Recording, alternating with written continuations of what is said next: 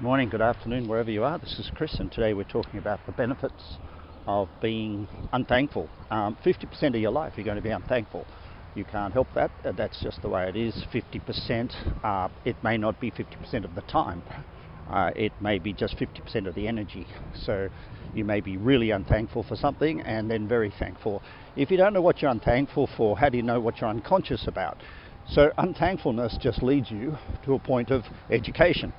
If you're a bad student, you'll hate unthankfulness with a vengeance. You'll go, I'm so stupid, how could I do that? If you're a great student, you'll say, wow, that thing that I'm unthankful for is an incredible opportunity to become thankful for something that I didn't know. And that's the evolution of human consciousness. So, as much as it might sound very simple on the surface for most people, oh, I'm unthankful about something, especially something in the past, because something in the past blocks that we're unthankful for blocks our imagination. Guilt blocks memory. So if you can't remember a period of your life, it's because you're guilt.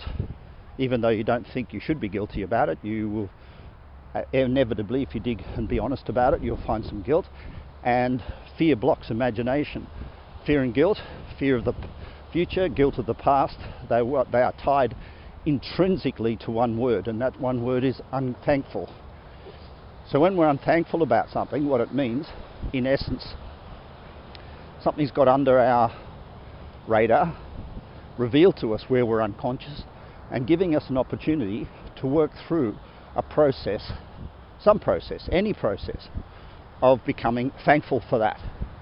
So if you watch the media, watch the news, and you make, with a pen and paper in your hand, you go, I'm unthankful for that, I'm unthankful for that, I'm unthankful for that. And you go, well, I'm not going to get thankful for this. That's child molestation, or that's ISIS, or that's some terrible crime that's being committed on and that's being displayed on the media. I respect deeply the social and ethical boundaries that we must put up in order to create a community, a society that's livable and sustainable. So I really understand the necessity for morals, ethics and standards. However, this is really important. If you walk around angry, you aren't actually getting rid of ISIS. You aren't getting rid of child molestation. You aren't getting rid of anything. You're actually provoking it in a sense. An angry person attracts and breeds what they're angry about. So if you don't want to be a participant in the game of causation, then unthankfulness will lead you to a place where you can say, man, I'm so unconscious, I need to become a student again. Now, that's the purpose of having a coach. That's the purpose of having a mentor, to become a student.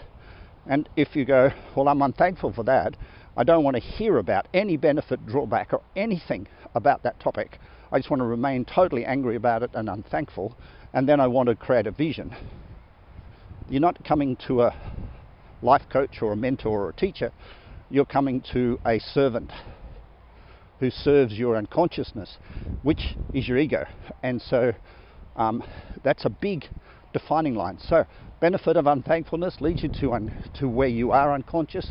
Where you are unconscious leads you to a teacher, where your teacher should, if they're doing the right job, teach you to be thankful for what you're not thankful for. That's the secret. Thankful for what you're not thankful for. Then you'll get unthankful for something else. And then the teacher will teach you to be thankful for what you're not unthankful for.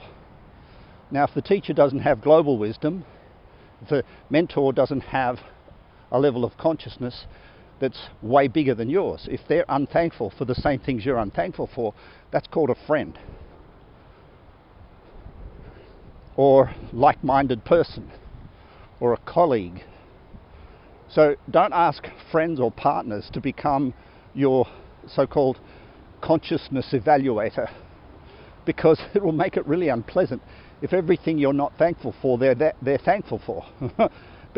It'll mean that you're in continual arm wrestle with them. So to externalize this outside your relationship and grow your consciousness away from your home life is one of the most important things, I think, for the health of a relationship. So, unthankful leads you to where you're unconscious. Unconscious leads you to where you need to unlearn, which requires teaching, becoming a student, humble. Unlearning and is focused on only one topic, and that is the topic of becoming thankful for something you're not thankful for.